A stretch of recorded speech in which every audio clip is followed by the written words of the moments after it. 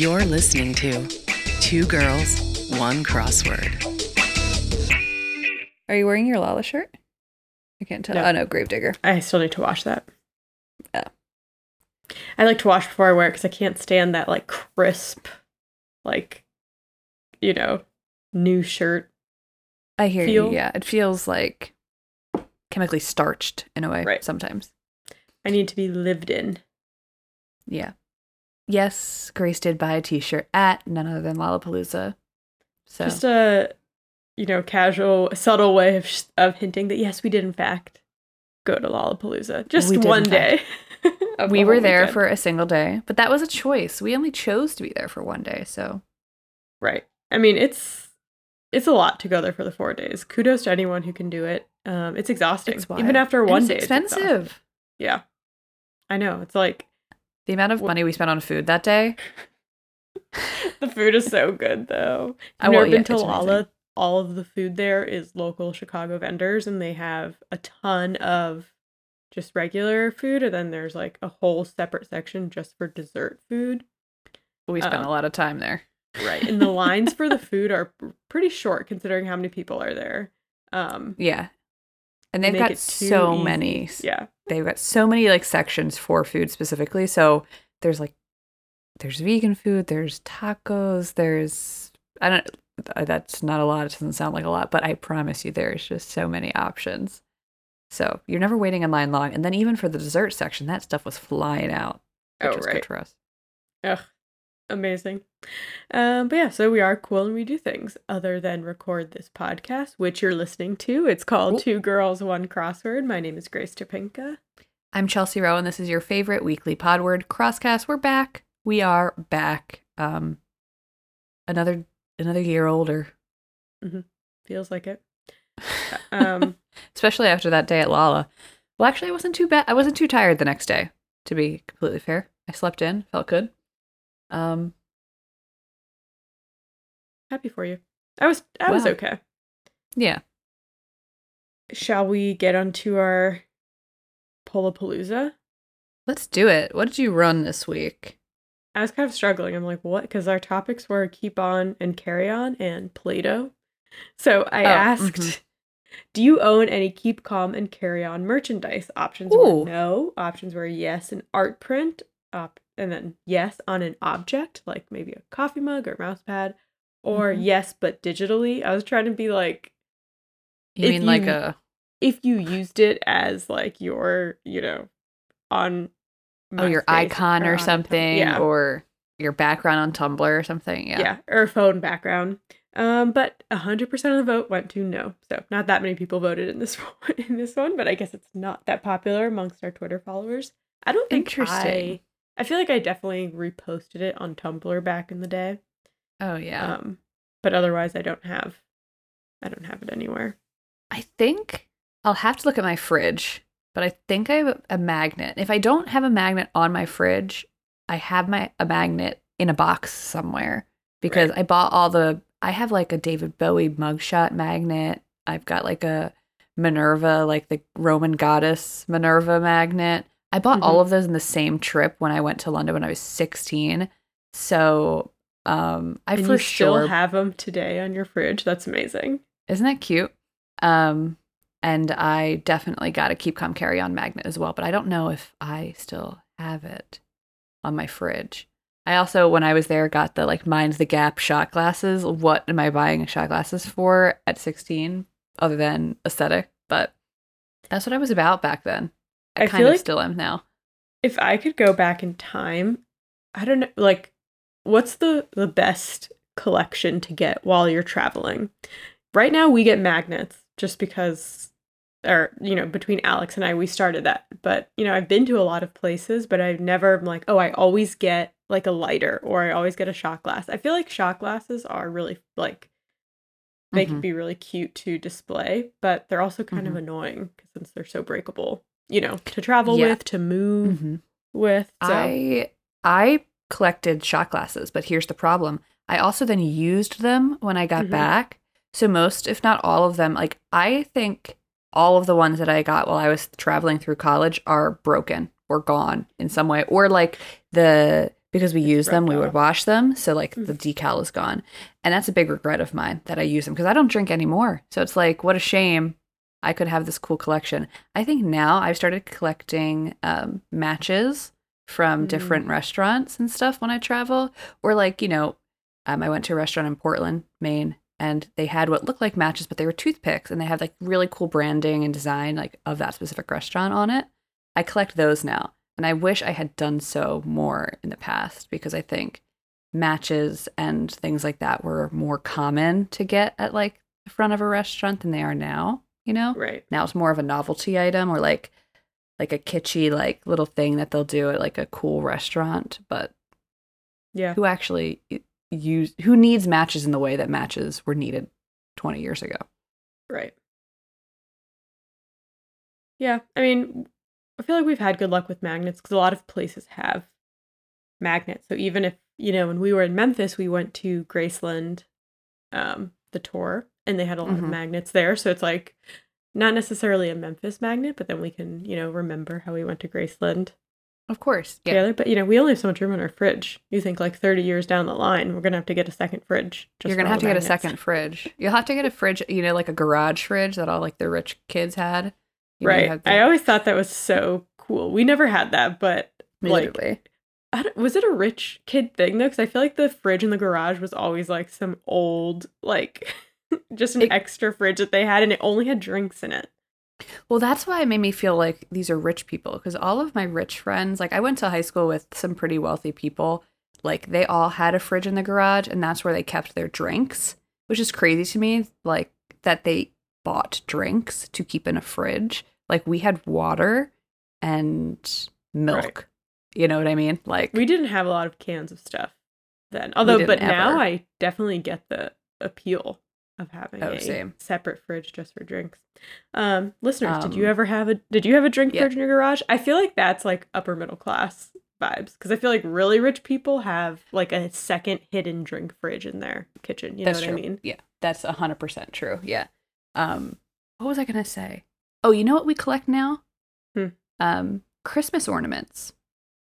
So that we have, every time we go like on a trip, we'll get a Christmas ornament. Like we got one in Portland, we got some in, it just doesn't matter where, but like every time you go somewhere, you get a Christmas ornament so you can remember that you were there every year. And it's always fun to like hang it up. It's cute. Look back. Yeah, that is a good one. But again, same question about the fridge. Do I need to get a second tree? But you already know that I'm planning on having 2 trees. So not an issue. You'll have like one travel tree and then... I have to make sure all of my travel ornaments are pink because my second tree will be pink. But yeah. You might have to get 3 trees then. Sounds like it. Pink tree, classic tree, and then a travel tree. What a shame, yeah. Anyway. Hello. What are we doing again? Oh yeah, this is a podcast. Should we go into our heights and shites? Yes. Can I start us off with just like a quick run through of a puzzle? Sure. You're like, I don't care. Sometimes I'm like, I really don't care. Do whatever you want. I'm like, why do I make such a big deal? Anyway, I did what is this one? This is a Thursday, August 3rd by Robin Weintraub from The New Yorker. Let's see. 32 across, comic blank, serif lacking font with a casual appearance. First of all, it's typeface. Second of all, Comic Sans is just, obviously, as everybody knows, it's like a laughable little font, but little anecdote, my lease is written in Comic Sans, and that is not a lie. Well, apparently Comic Sans is supposed to be very easy for people to read if you have, I don't know if it's dyslexia or, some other, because my future sister-in-law, who's a 2nd grade teacher, she always uses Comic Sans for everything. Right, which makes sense. Reason. Yeah, but it does. Right. Just imagine me ready to sign the lease, and the management company for the building I rent from puts the lease down on the counter, and it's in Comic Sans. And so every year when we renew and they email it to us to sign, I'm like, it's still written in Comic Sans. You're like, is this even legally binding? Right, this can't be real. Let's see. We've seen this term a lot in puzzles recently, but I just like seeing all the different ways people are cluing it. This is 59 across. Get sucked into disheartening news on one's social media feed. And the answer was doom scroll.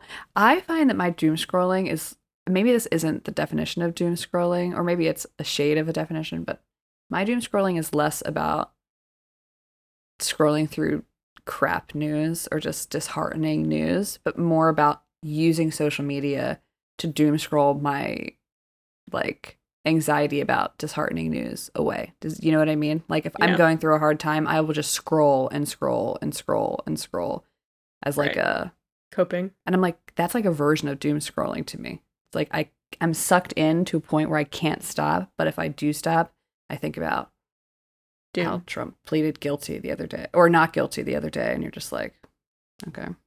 You know what I mean? Yeah. Anyway, also, 27 down, makes a huge stink about things, raises hell. It's a good one. And was there another one? Oh, yes. 28 down, quote, if those are our options. Oh, no, sorry. No, where is it? Sorry, I usually write these down, but for whatever reason, I didn't do it with this one.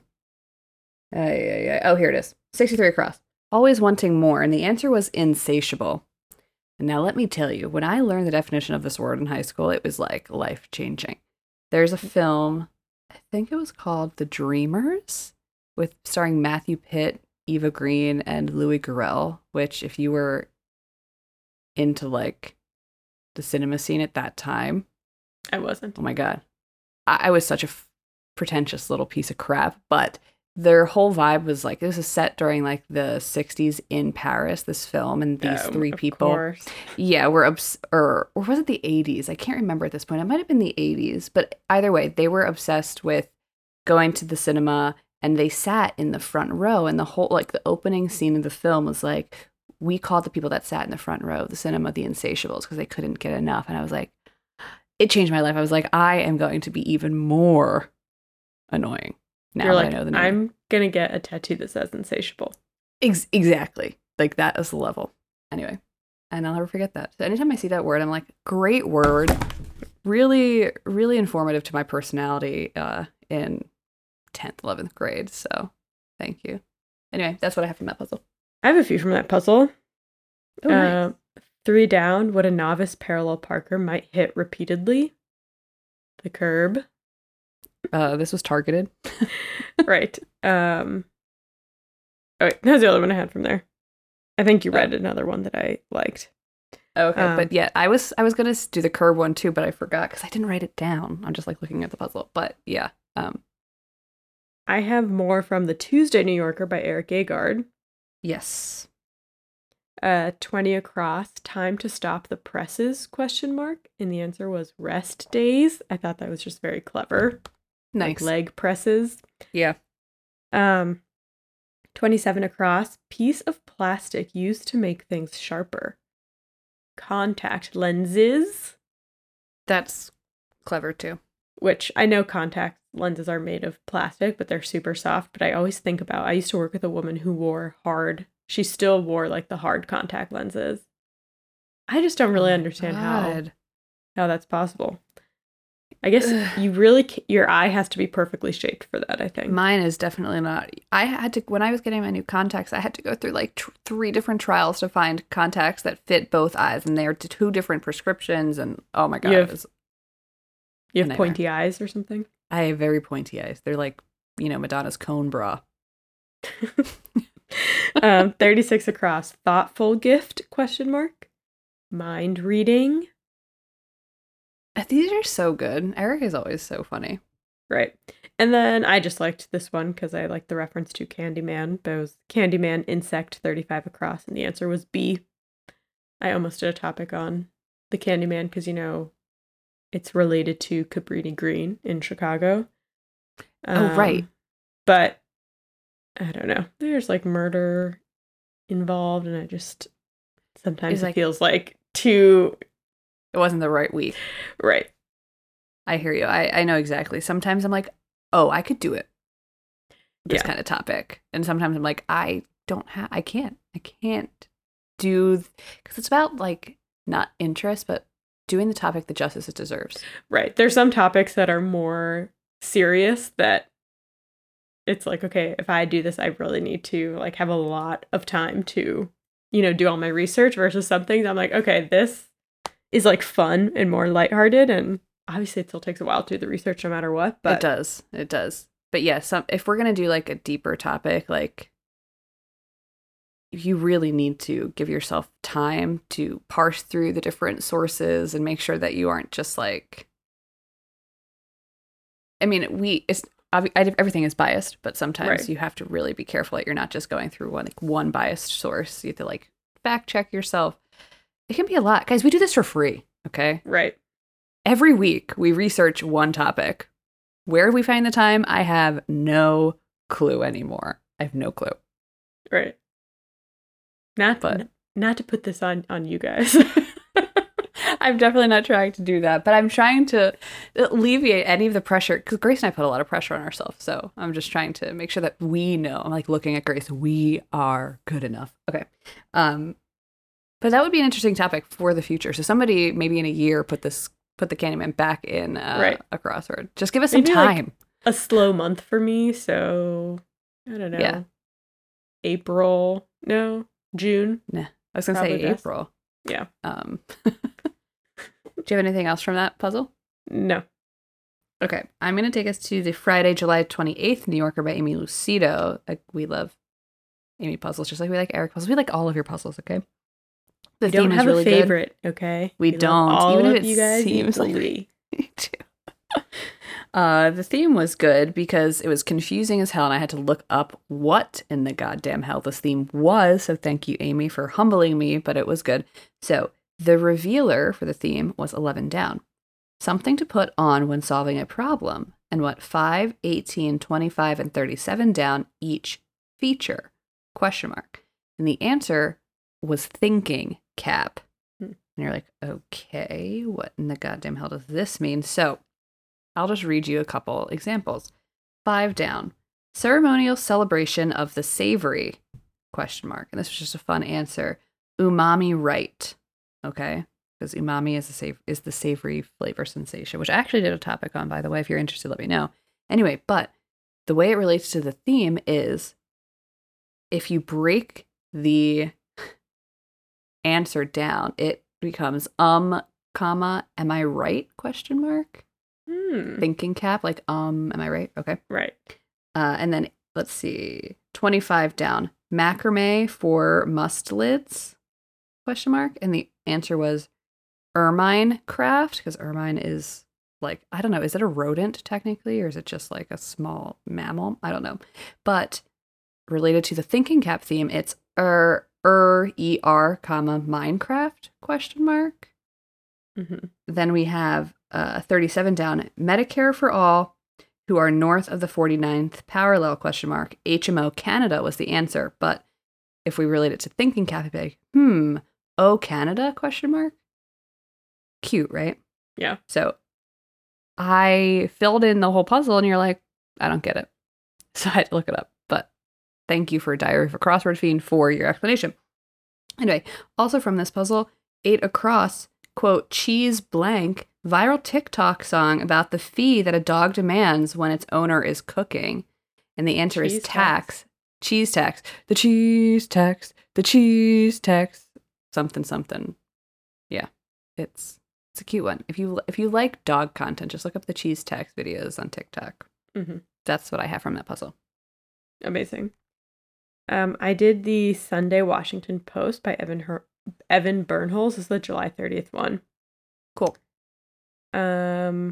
65 across. Word that precedes Bismarck in a German surname or trap in an Austrian surname. Von, of course. Yes. 79 across. Praise for a boxer at times. And the answer is good boy. I feel like we've seen a variation of that, but it gets me every time. Gets me. 119 across. 1997 Nathan Lane Lee Evans film about a struggle to remove a rodent from a mansion. Mouse Hunt. I forgot about that. That was like one of the movies that was on. My sister and I, we used to always rent the same movies from Blockbuster, it felt like. That is so And that was funny. one of them. We rented that one all the time, and we also rented Don't Tell Mom the Babysitter's Dead. I'm looking at Mouse Hunt. I forgot about this film. Never forget. You That you is say so you funny. like cinema. Well, I obviously down. don't like it nearly enough. 4 down. Potential lipstick issue after kissing someone. Smear. Schmear. 31 down. When an event may aptly occur in Sunrise, Florida. The answer is at dawn. And Cute. it just got me thinking, if I lived in Sunrise, Florida, I would be so annoying. I'd be like, it's time to get up. We're in Sunrise, Florida, after all. Everyone gets up with the sun at sunrise, that type of thing. Yeah. And then I liked 98 down. One who's impossible to satisfy. A hater. Well, it's just hater, but it's true. You can't satisfy a hater. You cannot please the haters. If you have haters, then you're putting yourself out there. You're putting your best foot forward. Just think everything, even things that you think are like amazing, the best thing ever, there's someone who hates it. Exactly. And there's nothing you can do never about win. that. You can't win. You just have to accept that there's going to be some people out there that disagree with you, okay? Right. And that hate you for the things that they disagree with you about. But that's What okay. if we had- Don't stress about it. Don't stress. It's fine. Think we have podcast haters? If we do, they're we've got very to. quiet. So Yeah. stay Nobody that way, has talked please. We're too shit to us. sensitive. Please. I get it. I get it. But we're really nice. Promise. Okay. I did the Friday, July 28th New York Times by Raphael Musa and Hwang Kim Vu. I liked 7 Across. Emulates a siren? ? Whales. Cute. It was temps. Ooh. I almost did sirens as a topic, but I liked this clue a lot. Anyway. 18 Across. What some leads do? The answer was go cold. 34 Across. Gathering to show off a new rock band? ? This was a full 15 across. Engagement party. Yes. There you That's go. Clever. Isn't that a good one? And then this is for you, Grace. I almost had this as a topic, but there wasn't anything interesting on it. 41 Across. Mint sold in transparent plastic boxes. Tic Tacs, of course. Oh, mints. Sorry, I thought didn't hear that. No, first you're part good. well. We're still looking up, folks. Our ears are turning on. Yeah, well, I'll talk about Tic Tacs really quickly. I've mentioned this before on the podcast, but I'll say it again. Non-flavored, non-minty Tic Tacs make no sense to me. Because really, you just have one orange Tic Tac, one tiny orange Tic Tac, and you're like, that's great. That's crazy. That's like having one M&M each day. I mean, at that point, I'd rather just not have it at all. That's crazy. I mean, she brings up a valid point, okay? Right. So any haters out there Mhm. can hate somewhere else, okay? Apparently, I didn't do this topic, obviously, but I remember reading that their name used to not be Tic Tac, but eventually changed to Tic Tac because of the name, the sound that the box makes when you Oh, okay. flip I can it to get get behind a that. Tic Tac. Yeah, very cute. Anyway, that's what I have from that puzzle. I have one more puzzle, but I'm done, so you go. okay, cool. So I did the Wednesday, August 2nd Wynaloo New Yorker. I believe this was New Yorker. I didn't write it down, of course, because I'm insane. Anyway, 19 Across. I loved this. Quote, run, don't walk to the theater, end quote. And the answer was, see it now. 37 Across. Person who might walk a fine line at work, ? Trapeze? Acrobat. Hmm. I almost said acrobat as a topic, but again, I was like, this topic, something like acrobat is a really interesting topic, I bet, but I also feel like it's so vast that I'll have to really pick something to focus on. Right. So sometimes I'm it's hard sorry. to pick a topic, guys. I said trapeze, but I meant tightrope walker. Anyways, continue. That's okay. That's okay. I knew exactly where you were headed. You were in the right place. 51 Across. No promises. Quote. And the answer was, I'll try. So all you got to do is put your best foot forward and give it a try. 53 Across. This was fun. Fizzled. And the answer was, went pff. Nice. And then 64 Across. Let me know what you feel about this one. Messages that, to some, sound angrier when punctuated with a period. And the answer Okay. is Or text. text, yes. Imagine getting a text message that's just O, the letter O and the letter K, period. Are you kidding Yeah, me? it's You're basically telling me you hate me. right. It's like this person is furious with me. Exactly. Or even Or the they're my full dad. OKAY. They hate me or they're my dad. Yeah, just be careful out there, folks, where you're putting your periods in text messages, especially to millennials or younger, because periods speak 1,000 words. Okay, it's like shots heard around the world kind of thing. Right. I'm not We're trying to get into sensitive. an argument. We're sensitive. We just need to be loved. And your period, that little dot, it's sending me spiraling, actually. That's what I have from this puzzle. Well, I'm shall curious we? what your topic is going to be this week. I'm kind of curious too because, I had a hard well, time. I'll just say that you definitely did the same puzzle that I got my topic from. Okay, interesting. So I wonder. I don't think it's the same topic. I'll tell you that. All right. Well then, Unless I'm they're probably by good. chance. Okay, cool. So speaking of topics, I think it's time for us to flip the coin, right? Yes. Flip it. Okay. Flip I'm flipping this the digital coin. coin. I'm flipping it now.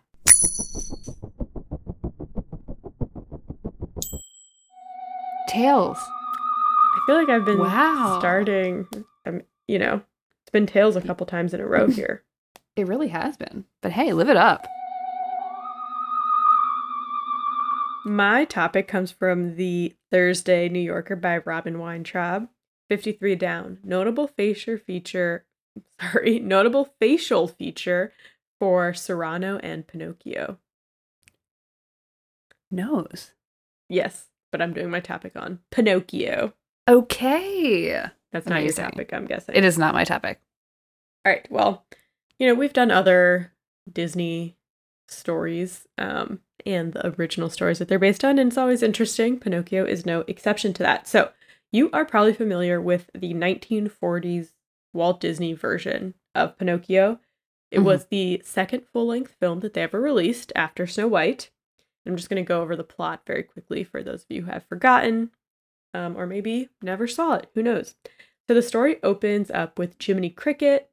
He narrates the story and he says he came to a village in Italy and he came to a shop of a woodworker and toy maker named Geppetto.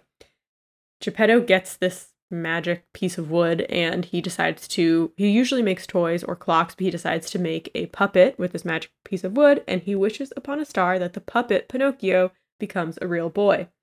So that night, a blue fairy visits the workshop and brings Pinocchio to life and tells him if he proves himself brave, truthful, and unselfish, he will become a real boy. Jiminy Cricket, the narrator, is tasked with being his conscience or whatever. So Pinocchio ends up being tricked into joining a traveling puppet show, even though Jiminy Cricket told him not to do it. The blue fairy visits, asks what happens, and Pinocchio lies to kind of get out of getting in trouble, but then his nose starts growing and the blue fairy tells him, like, that's what happens when you lie. But she turns his nose back to normal and she releases him with a warning about lying. So then he gets tricked into going to a place named Treasure Island with a bunch of other boys. Here, the boys and Pinocchio fall into vandalism, fighting, smoking, and drinking. It's kind of like a Lord of the Flies situation where they just get put on an island and you kind of see what happens. So they make bad decisions, but they don't know this. They soon find out that the island is cursed, and if you misbehave, you get turned into a donkey. It's so dark, right. though. And the whole point of this island is that the owner of the island, who convinced them all to go there, sells donkeys and makes money off of them. Right. So Pinocchio escapes, but he has a donkey's ears and tail, which is why there's that like imagery of him with just a donkey ears and a tail. It's very cute. He returns to Geppetto's home to learn that Geppetto went out to the island looking for him, but in doing so, he was swallowed by a whale. Oh, right. Oh, my God. Right. So Pinocchio jumps in the ocean to find him. He also gets swallowed by the whale, reuniting him with Geppetto in the whale's stomach. They make the whale sneeze, which launches them out, but the whale ends up chasing them, and Pinocchio basically sacrifices himself for Geppetto, getting smashed into a bunch of pieces in the process. Oh. But back home, the blue fairy puts him back together, revives him to life, and turns him into a real boy since he ended up proving that he was brave, truthful, and unselfish after all. So, wow. yes. But like with all Disney stories, we know that there is an original version that this is based on. So I got most of my information from an article on SmithsonianMag.com called The Real Story of Pinocchio Tells No Lies by Perry Glass. So the original version of Pinocchio was written by a man named C. Collodi. So C. Collodi is a pseudonym for Carlo Lorenzini, an Italian man who lived during the 1800s in a town called Collodi, Italy. So he later ended up taking his town name as his last name, his pen name. Got it. Carlo was the first of 10 children, one of only 4 who survived until adulthood. He was supposed to become a Catholic priest, but in 1842 he left the seminary and he went to the College of Scalopi Fathers in Florence, where he studied rhetoric and philosophy. After college, he got a job at a local bookstore and he got very involved in the big movement at the time, which was unifying the many independent political identities of Italy. So this was before Italy became a unified country, or this was during that time. Got it. He wanted the new country of Italy to be a republic, but when it became unified in 1861, it did so as a kingdom. Carlo, in his 20s and upset about the new Italian government, founded a satirical newspaper called The Street Lamp, which was eventually shut down by the government, but then he founded a second one called The Controversy.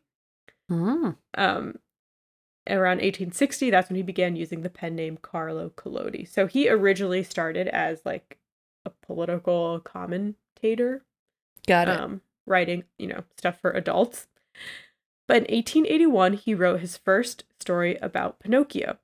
He debuted the character in the first issue of, sorry for my Italian, Giornale per Bambini, which was the first ever newspaper for children across the newly unified Italy, and the stories were released in chapters over the course of a year. It was kind of like a book, but periodic. The chapters were released. Yes. So the Pinocchio stories premiered at a key time in the evolution of Italian identity and the Italian language as well. If you've ever read Elena Ferrante's My Brilliant Friend, which is like a famous book about Italy, and I think it's a little bit after this time period, but I don't know that much about this. What I know is from the book and reading a little bit here. I mean, when Italy became unified, there were different versions of different dialects, essentially, of Italian in all these different areas, but then there was like proper Italian, which was the official language of the newly formed, unified country. So there was a lot, I mean, it was kind of like higher class people spoke proper Italian, but then lower class people still spoke dialect. When you went to school, you learned proper Italian. Got it. Yeah, there was a lot of, huge differences in classes, and it was a complicated time, but that's when Pinocchio came out. The Smithsonian article talks about how in 2021, a Florentine lecturer, Anna Krasina, and British journalist John Hopper released a translated version that they hoped more genuinely reflected the original stories, an English version. So in their translation, Hooper and Krasina explain that the puppet speaks a correct but informal Italian. Their version tries to reflect this by using words as bugged. Like, for example, instead of using annoyed or vexed, they would use bugged. So more like informal language. Along with educating the first generation of true Italians, Carlo also wanted to send political messages to their parents. So at one point, these are like just different things that happen throughout the story. At one point, after Pinocchio is tricked out of his 4 gold coins by the fox and the cat, he takes his complaint to the courtroom. The judge is an ape, and he is, quote, respected because of his honorable age, his white beard, and particularly his gold-rimmed glasses, which have no lenses. Hopper and Krasina suggest that the glasses reflect an empty show of wealth, serving no practical purpose. The whole chapter basically warns readers not to expect much out of the justice system. Instead of having his grievances addressed, because he goes there saying that, someone tricked him and stole money from him, Pinocchio gets thrown into jail instead. And then in jail, when a general amnesty is issued throughout the prison, he's told he's not eligible because he himself is not a criminal. Instead, he was thrown in jail because he was the victim of a crime. So the only way he can get released from jail is to convince the jailers that he actually is a criminal too. So just Oh kind my of, God. little stuff like that. Yeah. Throughout the book, Collodi satirizes corruption in business and government and points to the absurdity of social class. If you'll remember his first, that was what he did. He wrote like a satirical newspaper. Right. Right. Some other differences from the Disney story. In the original, Pinocchio kills Jiminy Cricket pretty early on in the story after Jiminy tries Oh to my tell him God. that he should go back home during one of his misadventures. Quote, at these last words, Pinocchio jumped up in a fury and took a hammer from the bench and threw it with all his strength at the talking cricket. Perhaps he did not think he would strike it, but, sad to relate, my dear children, he did hit the cricket straight on its head. With the last weak cree, the poor cricket fell from the wall, dead. Which kind of gives me Series 1 of events vibes as well. Yes. Oh my God. Also in the original, when Pinocchio first learned to walk, the first thing he did was run away, and he led people to believe that Geppetto had abused him, which lands Geppetto in prison. Oh my God. The ghost of Jiminy Cricket comes back to warn Pinocchio about hanging out with these new tricksters that Pinocchio gets involved with. But Pinocchio ignores him, and he ends up getting, like, these people end up becoming kind of his assassins, and he ends up getting hanged. Oh my And God. Collodi planned on having the story end here with Pinocchio dying, basically a message saying, like, this is what happens when you're disobedient, you can get into big trouble. But the editors and publications, wanted more stories and also maybe wanted a happier ending. Yeah. Oh So my God. in the next chapter, Collodi had a blue-haired fairy come and save him. So the blue-haired fairy initially appears as a little girl with blue hair and is described as the ghost of the dead girls. Some people speculate that this might be, slightly based on the fact that he was one of 10 children, but only 4 survived until adulthood. Sure. So he saw a lot of his siblings die at a young age. Mm-hmm. In the course of the book, the little girl grows into a woman, even though a lot of his younger sisters, never were able to do that. Mm-hmm. But that's, essentially the blue fairy in the Disney movie. So yeah, he gets brought back to life and he goes on a couple more adventures. And in one of the last chapters, Pinocchio has to face one last temptation, the ill-fated trip to Playland, aka Treasure Island. In the original story, he is able to redeem himself by rescuing Geppetto from the belly of a great shark. So not a whale.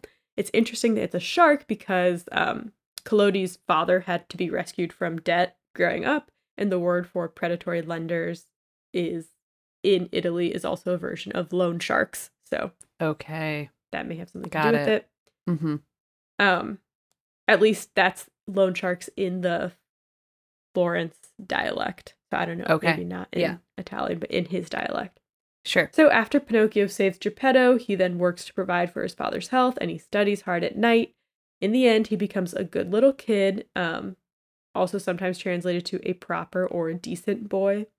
He is then transformed into, quote, a smart, lively, beautiful child with brown hair and blue eyes who was as happy and joyful as a spring lamb. Hooper sums up the book's moral this way, quote, get educated, get informed, don't let other people pull your strings. But it's also a book about the importance of caring for other people. Hooper also says, quote, I think Collodi is saying that's how you become a human being. There's a message about socialization that that is absolutely fundamental. Or as Geppetto puts it, when kids stop being bad and start being good, they also bring a new and joyous air to their families. So Collodi ended up dying at the age of 63. He never had any children of his own, but his legacy lives on through the story of Pinocchio. There's parks, plaques. The whole town of Collodi is basically dedicated to Pinocchio and to that could be cute to see. I'm going to end talking about the fact that there is a plaque outside of the apartment where Collodi lived in his adulthood until he died, praising him for using his wit and artistic sensibilities to carry out his life's true goal, to educate the people of United Italy. The article says, quote, in the end, Collodi changed his country not by publishing adult polemics, but by speaking directly to the nation's children, as the plaque puts it, with tender, bitter, virile imagination. Amazing. The end. The end. Okay. Pinocchio is kind of dark. Right. Yeah. I feel like I've seen so many like deep dive things about the Disney movie and how like there are certain allegories for things or like, allusions to certain things, like Treasure Island or whatever is like I just remember watching that scene on TikTok and being like, wow, this is a lot darker than I thought it was. Like, there are adult men on that island, and it's all like little boys. It's just kind of scary. I don't know. I mean, even the Disney movie itself is dark. Of course, like Disney back in the day, Was a did little way dark. more things that they would not do today. Yeah. Yeah. But the fact that that's even a cleaned up version of the original stories, which were much darker. But it was like, I mean, that was I don't know. I don't know that much about Italy at the time. I'm really basing this only on this one book that I read. That's fine. But in that book, there's also like a lot of people are living in poverty at that time. There's a lot of violence, a lot of people getting sick, a lot of people dying. That was just like the reality of, the time. It was very tough life then. For sure. Yeah. I think it's interesting when we look at like older children's stories, right? We've talked about Pinocchio, Little Mermaid, Cinderella. There's Hansel and Gretel, quite a few we've talked about. The Pied Piper, all the stuff. But how like there's this movement to ban books now. And like you think about the kind of content that young people were interacting with through, I don't know, it's just like times really don't change. I think people have this perception that in the past things were more innocent or things were better or, children didn't have access to the type of content or media that they do now. And it's like, they did. It was just in different shades and different colors. Like Pinocchio is incredibly dark. Like you wouldn't necessarily let your 7-year-old kid read the original Pinocchio, but like, do you know what I'm trying to say? Yeah. No, I get it. I mean, he gets like burned, he gets drowned in the ocean, he gets beat up like in the original stories. Right. I mean, he goes through a lot. Right. And kids were reading it and learning something from it, hopefully. Right? So, I don't know. We got to give kids more credit than they're given. They can handle it. Sometimes. They can sometimes handle it. I'm obviously not a parent, so I have no fucking clue, but I turned out fine, right? Yeah. You're like, yeah, sure you did. I'm sure there was uproar at the time, though, of like, well, I don't let my kids read Pinocchio. Of course, there's always one. Right? I mean, the same as like, I'm sure there was an uproar where it's like, well, I don't let my kids play pinball. Right. Oh my God. We've talked about that too, how pinball was seen as like this, devil major game. Vice. Yeah. And now it's like, if your kid plays pinball, they're probably wholesome. Exactly. It's funny how times change, right? Yeah. Well, that's Pinocchio for you. That's Pinocchio. Okay. I didn't realize it was like so closely tied to like the history of Italy, Yeah, I had no idea either. The only reason I knew it was even Italian was because of Geppetto's name. Right. I forgot that it was Italian. Like I knew that his name was Geppetto and we have Pinocchio, right? But the fact that even the Disney version takes place in Italy, that is something that had slipped from my memory. Totally. Right. I just remember the scene where he's stuck in the cage and he does meet the fairy and she like his nose grows. It was so scary. And the Treasure Island stuff was so scary. Yeah. I feel like I don't remember watching like the second half of Pinocchio. I only remember like the very first half when he first becomes a boy and like Jiminy Cricket's there. The rest lost in my memory banks. And the whole whale thing is very biblical, honestly. But right. Well, wow. I mean, the original guy who's going to write it was on track to become a Catholic priest. He was. Hold on one second. Oh, my dog has awoken and I hear him banging on the bedroom door to be let out. I'm like, out. You are going to have to wait, buddy, at least 30 more minutes. Speaking of, shall we go into my topic? Yes. Okay, my topic comes from the Wednesday, August 2nd, New York Times by Barbara Lynn. 2 down. Like everyone on March 17th, it said. Lucky? Irish? We're talking about St. Patrick's Day. Oh, okay. I had this memory that we had talked about St. Patrick's Day like years ago, but I think what I'm remembering is you talking about Valentine's Day and St. Columbia or something. the memory is so faint, and it might have been one of the researches that I accidentally deleted. But Right. Definitely did not do a full topic though. we did not do a full topic because none of this was ringing a bell. But I do believe, and listeners, correct me if I'm wrong, but I believe that like there's this origin story of Valentine's Day that has to do with Saint Columbia and Saint Patrick, but she was like a little girl and he was a man. It was weird. I have this like vague memory. Right. I don't know if that's Valentine's Day. I think that might be leap year. Is it leap year? No, maybe it is Valentine's Day. There is definitely some story of there is like a little girl with a grown man. And I think it's St. Columbia and St. Patrick, but it doesn't matter. Yeah. And it has to do with either leap year or Valentine's Day, but either way, we're not talking about that today. We're talking about St. Patrick's Day. What comes to mind when you think of St. Patrick's Day? I mean, this is kind of a loaded question considering we live in Chicago, which is one of the biggest places to celebrate St. Patrick's Day, but what comes to mind for you when you think of St. Patrick's Day? People waking up at like 8 a.m. to start drinking all day. Just immediately drinking. Yeah.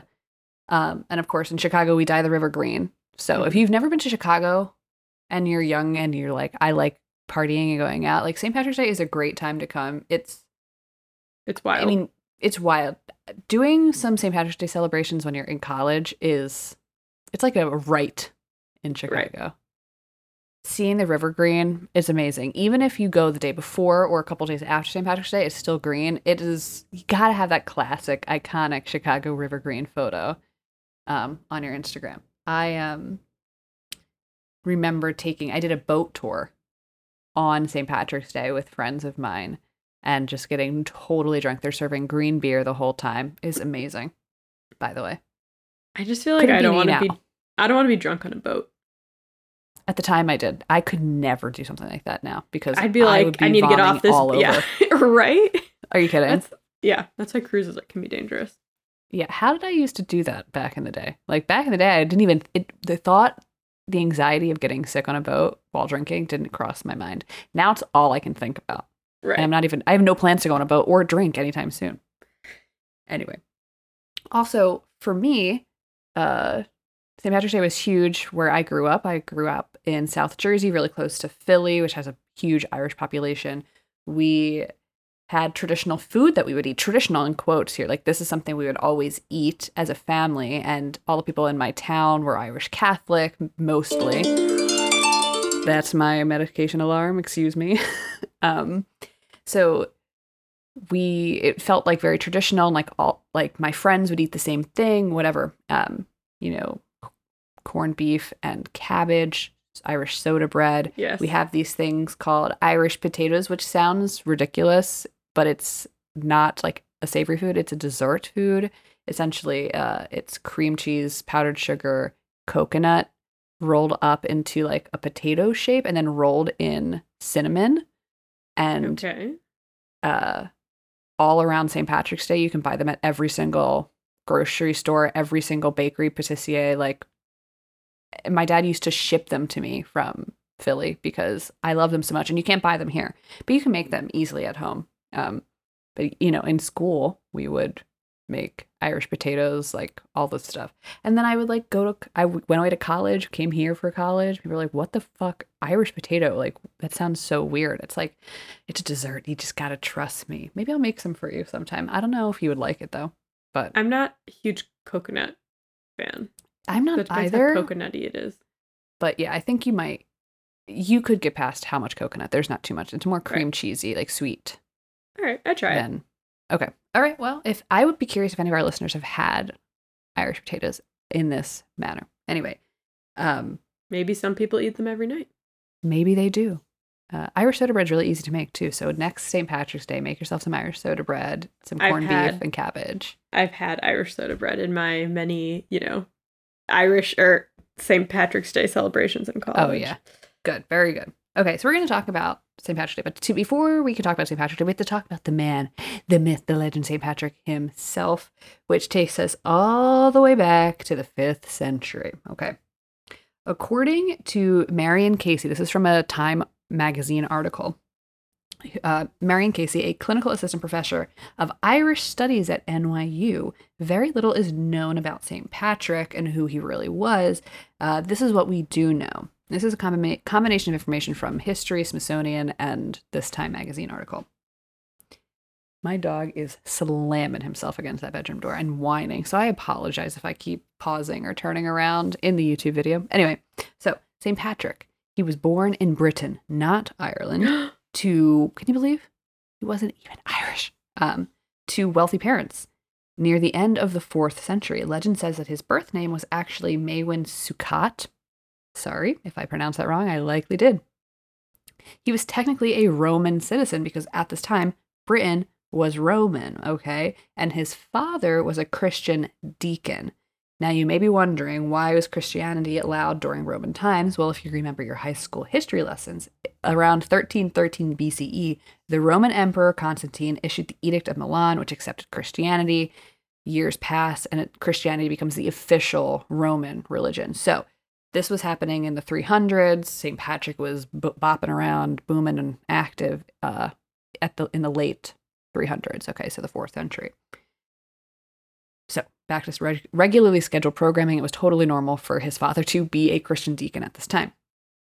When Patrick was 16, he was taken prisoner by a group of Irish raiders who were attacking his family's estate. They transported him to Ireland, where he spent 6 years in captivity. He spent his captivity in either Mount Slemish, County Antrim, or County Mayo near Killala. And during his captivity, he worked as a shepherd, so he spent a lot of time outdoors. He was mostly alone for the entirety of his captivity. Lonely and afraid, he turned to his religion for solace, and he became a devout Christian. Because previous to this is what is assumed. His father was only a Christian deacon, and he was also like a local official in the place where they lived. He only was a Christian deacon for tax reasons. They weren't a particularly religious family. But while he was held prisoner, all he had was his faith. Could you imagine just being a shepherd out in the fields? Like, you don't have TikTok, right. You don't have like whatever. His imagination, all he has is God. So he turns to God.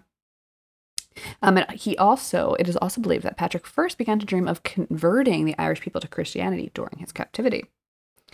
After about 6 years in captivity, Patrick either escaped or was released. It's unclear.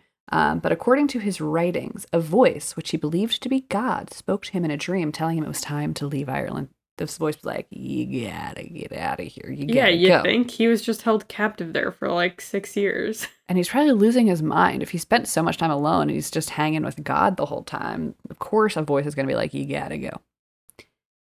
To do so, Patrick walked from County Mayo, where it was believed that he was held, to the Irish coast. He bartered himself a spot on a ship, and he was returned to Britain. After escaping to Britain, Patrick reported that he experienced a second revelation, an angel in his dream telling him return to Ireland as a missionary. So, of course, this voice is like, get out of here. And as soon as he gets out of there, it's like, the voice go says, back. you gotta go back. You gotta go back. And he's like, God damn it. So soon after his second vision, Patrick was like, you know what? I'm dedicating my life to God. And he entered his religious training. His training lasted more than 15 years. And eventually he was ordained as a priest, and he was sent back to Ireland with a dual mission. The first of his missions was to minister to Christians already living in Ireland. That's number one. And number two was begin to convert the Irish. That was number two. History.com notes that his mission, like to go to minister Christians already living in Ireland and to convert and then begin to convert the Irish, his mission contradicts the widely held notion that Patrick introduced Christianity to Ireland. There were people who were Christian living in Ireland at the time. It was like a minority, and they were persecuted usually. But there's so many myths around St. Patrick. He is like a legendary saint, right? And one of those is that he brought Christianity to Ireland, which is not the case. There were people there that were Christian. Mm-hmm. Okay. It's said that Patrick's first landing place upon returning to Ireland was Wicklow, County Wicklow. Patrick was likely not welcome there by the locals. He had to leave, seeking a more welcome landing place further north. He finally founded his first monastery in a town called Saul. And while in Ireland, he claimed to have baptized thousands of people. He even planned to convert his enslavers. He ordained priests to lead new Christian communities. He converted wealthy women, some of whom were into nuns. Okay, and he also converted the sons of Irish chieftains and kings. And a lot of the information comes from Patrick's own writing, now called The Confession of St. Patrick, where this writing is apparently where he defends himself against his detractors. And in this, quote, confession, he wrote of the Irish people at large, quote, "Never before did they know of God except to serve idols and unclean things, but now they have become the people of the Lord and are called children of God. The sons and daughters of the leaders of the Irish are seen to be monks and virgins of Christ," end quote. And now that I'm thinking about it, I don't know if he was Catholic. That just might be like something I assume, because everything I have written here is Christian, but I'm pretty sure he was Catholic. But if somebody knows, saints are just a Catholic thing. Exactly. That's why I think, but nothing specifically said that. Well, I don't know enough about. Let me just finish this about his life, because I think none of my sources said that he was Catholic explicitly, but I think everything that I'm telling you reads Catholic. But right. Correct me if I'm wrong. Literally, please correct me if I'm wrong. Anyway, okay. So he does all these things. He's talking about the Irish people because he had spent a significant chunk of his life, 6 years, in Ireland during his captivity. Patrick was familiar with the Irish language. He was familiar with the culture, and he chose to incorporate traditional rituals into his lessons on Christianity instead of attempting to eradicate entirely the Irish beliefs.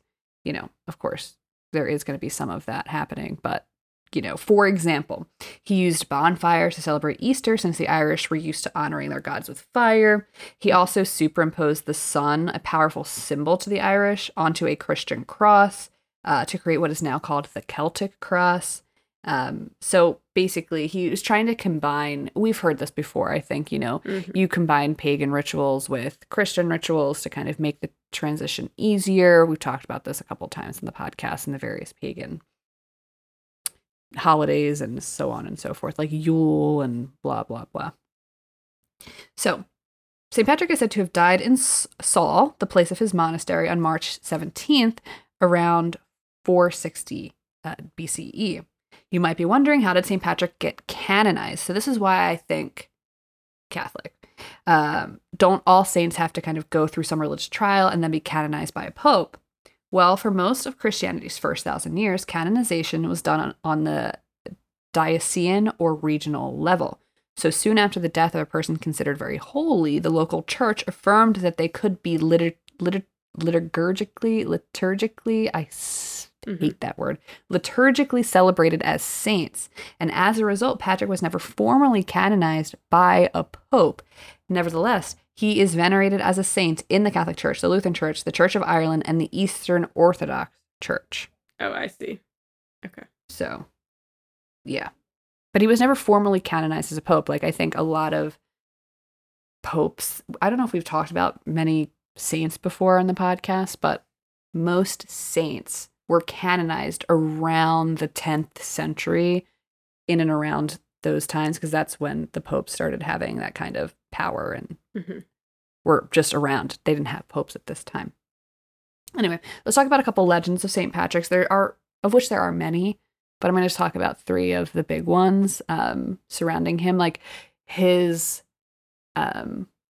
he became like a folk figure at some point. He wasn't just a religious leader. Like, he became so important to the identity of the Irish that there are just countless, quote, legends about his existence. Anyway, we're going to talk about a couple of them. So you might know some of these, but the first is Patrick using a shamrock in an illustrative parable. So legend says that Patrick taught the Irish about the doctrine of the Holy Trinity by showing them a shamrock.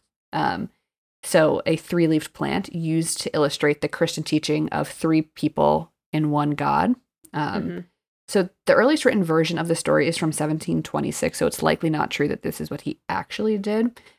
Nevertheless, in pagan Ireland, 3 was a significant number, and the Irish had many triple deities, which could have aided Patrick as he was trying to convert them.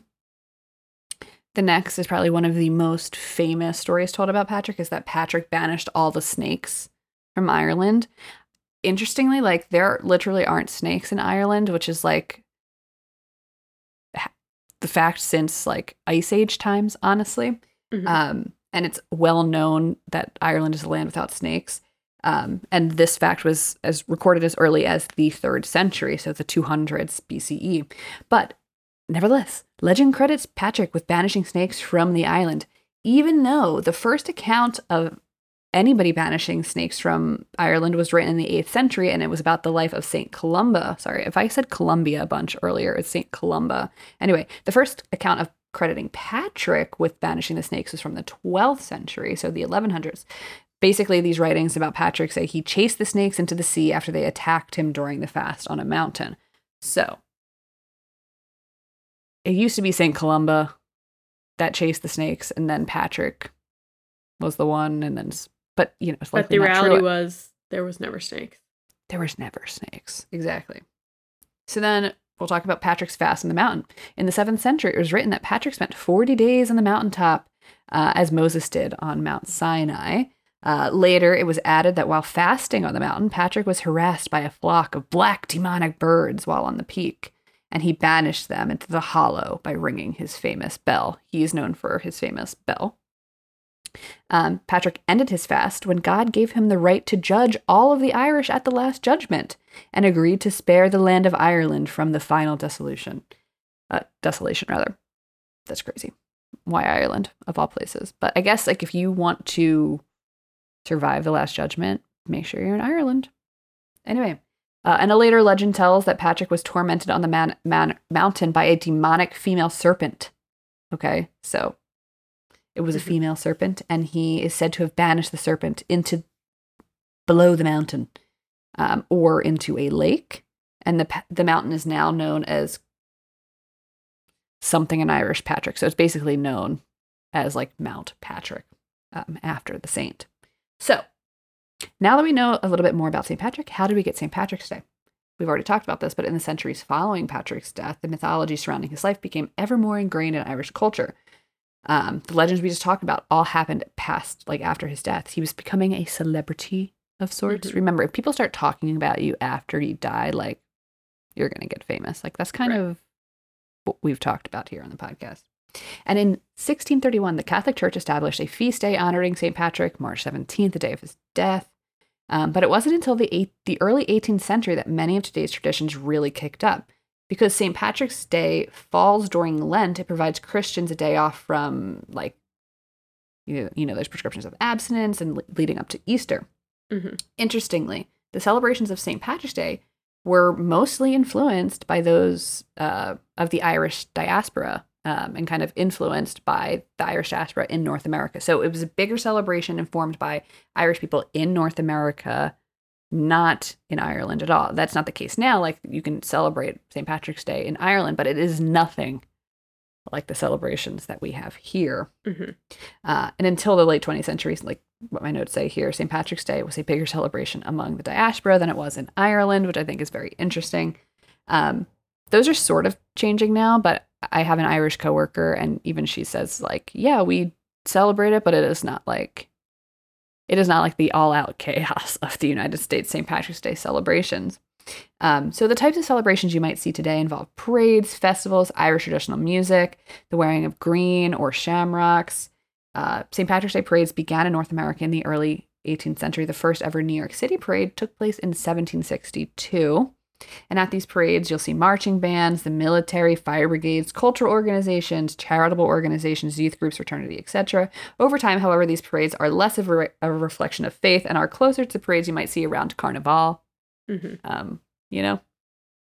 Another interesting fact that I found out, that it wasn't until 1798 that the color green was officially associated with St. Patrick. Originally, it was blue, but 1798 was the year of the Irish Rebellion.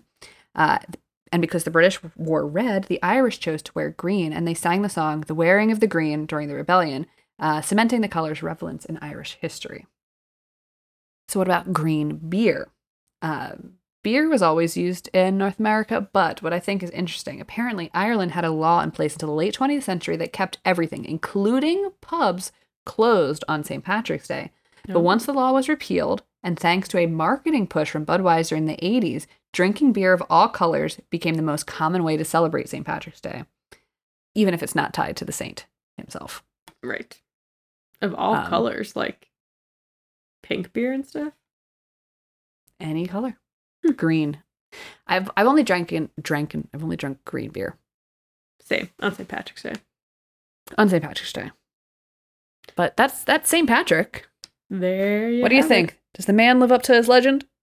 Well, I don't know. I mean, it kind of feels like it was assigned to him after he died. Right. And also, he didn't really have a choice. Right.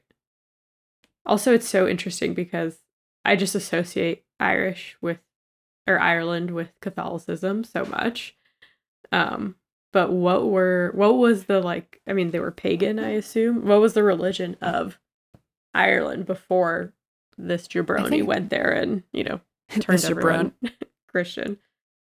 Yeah, I think obviously the overarching term is pagan, and the term that was used a lot in my research was druid. Mm-hmm. But I think similar to how, Italy has like their own dialectical, like their dialects in the region, I feel like each clan could have had a different way to believe or different traditions. It's who's to say, I don't know much, but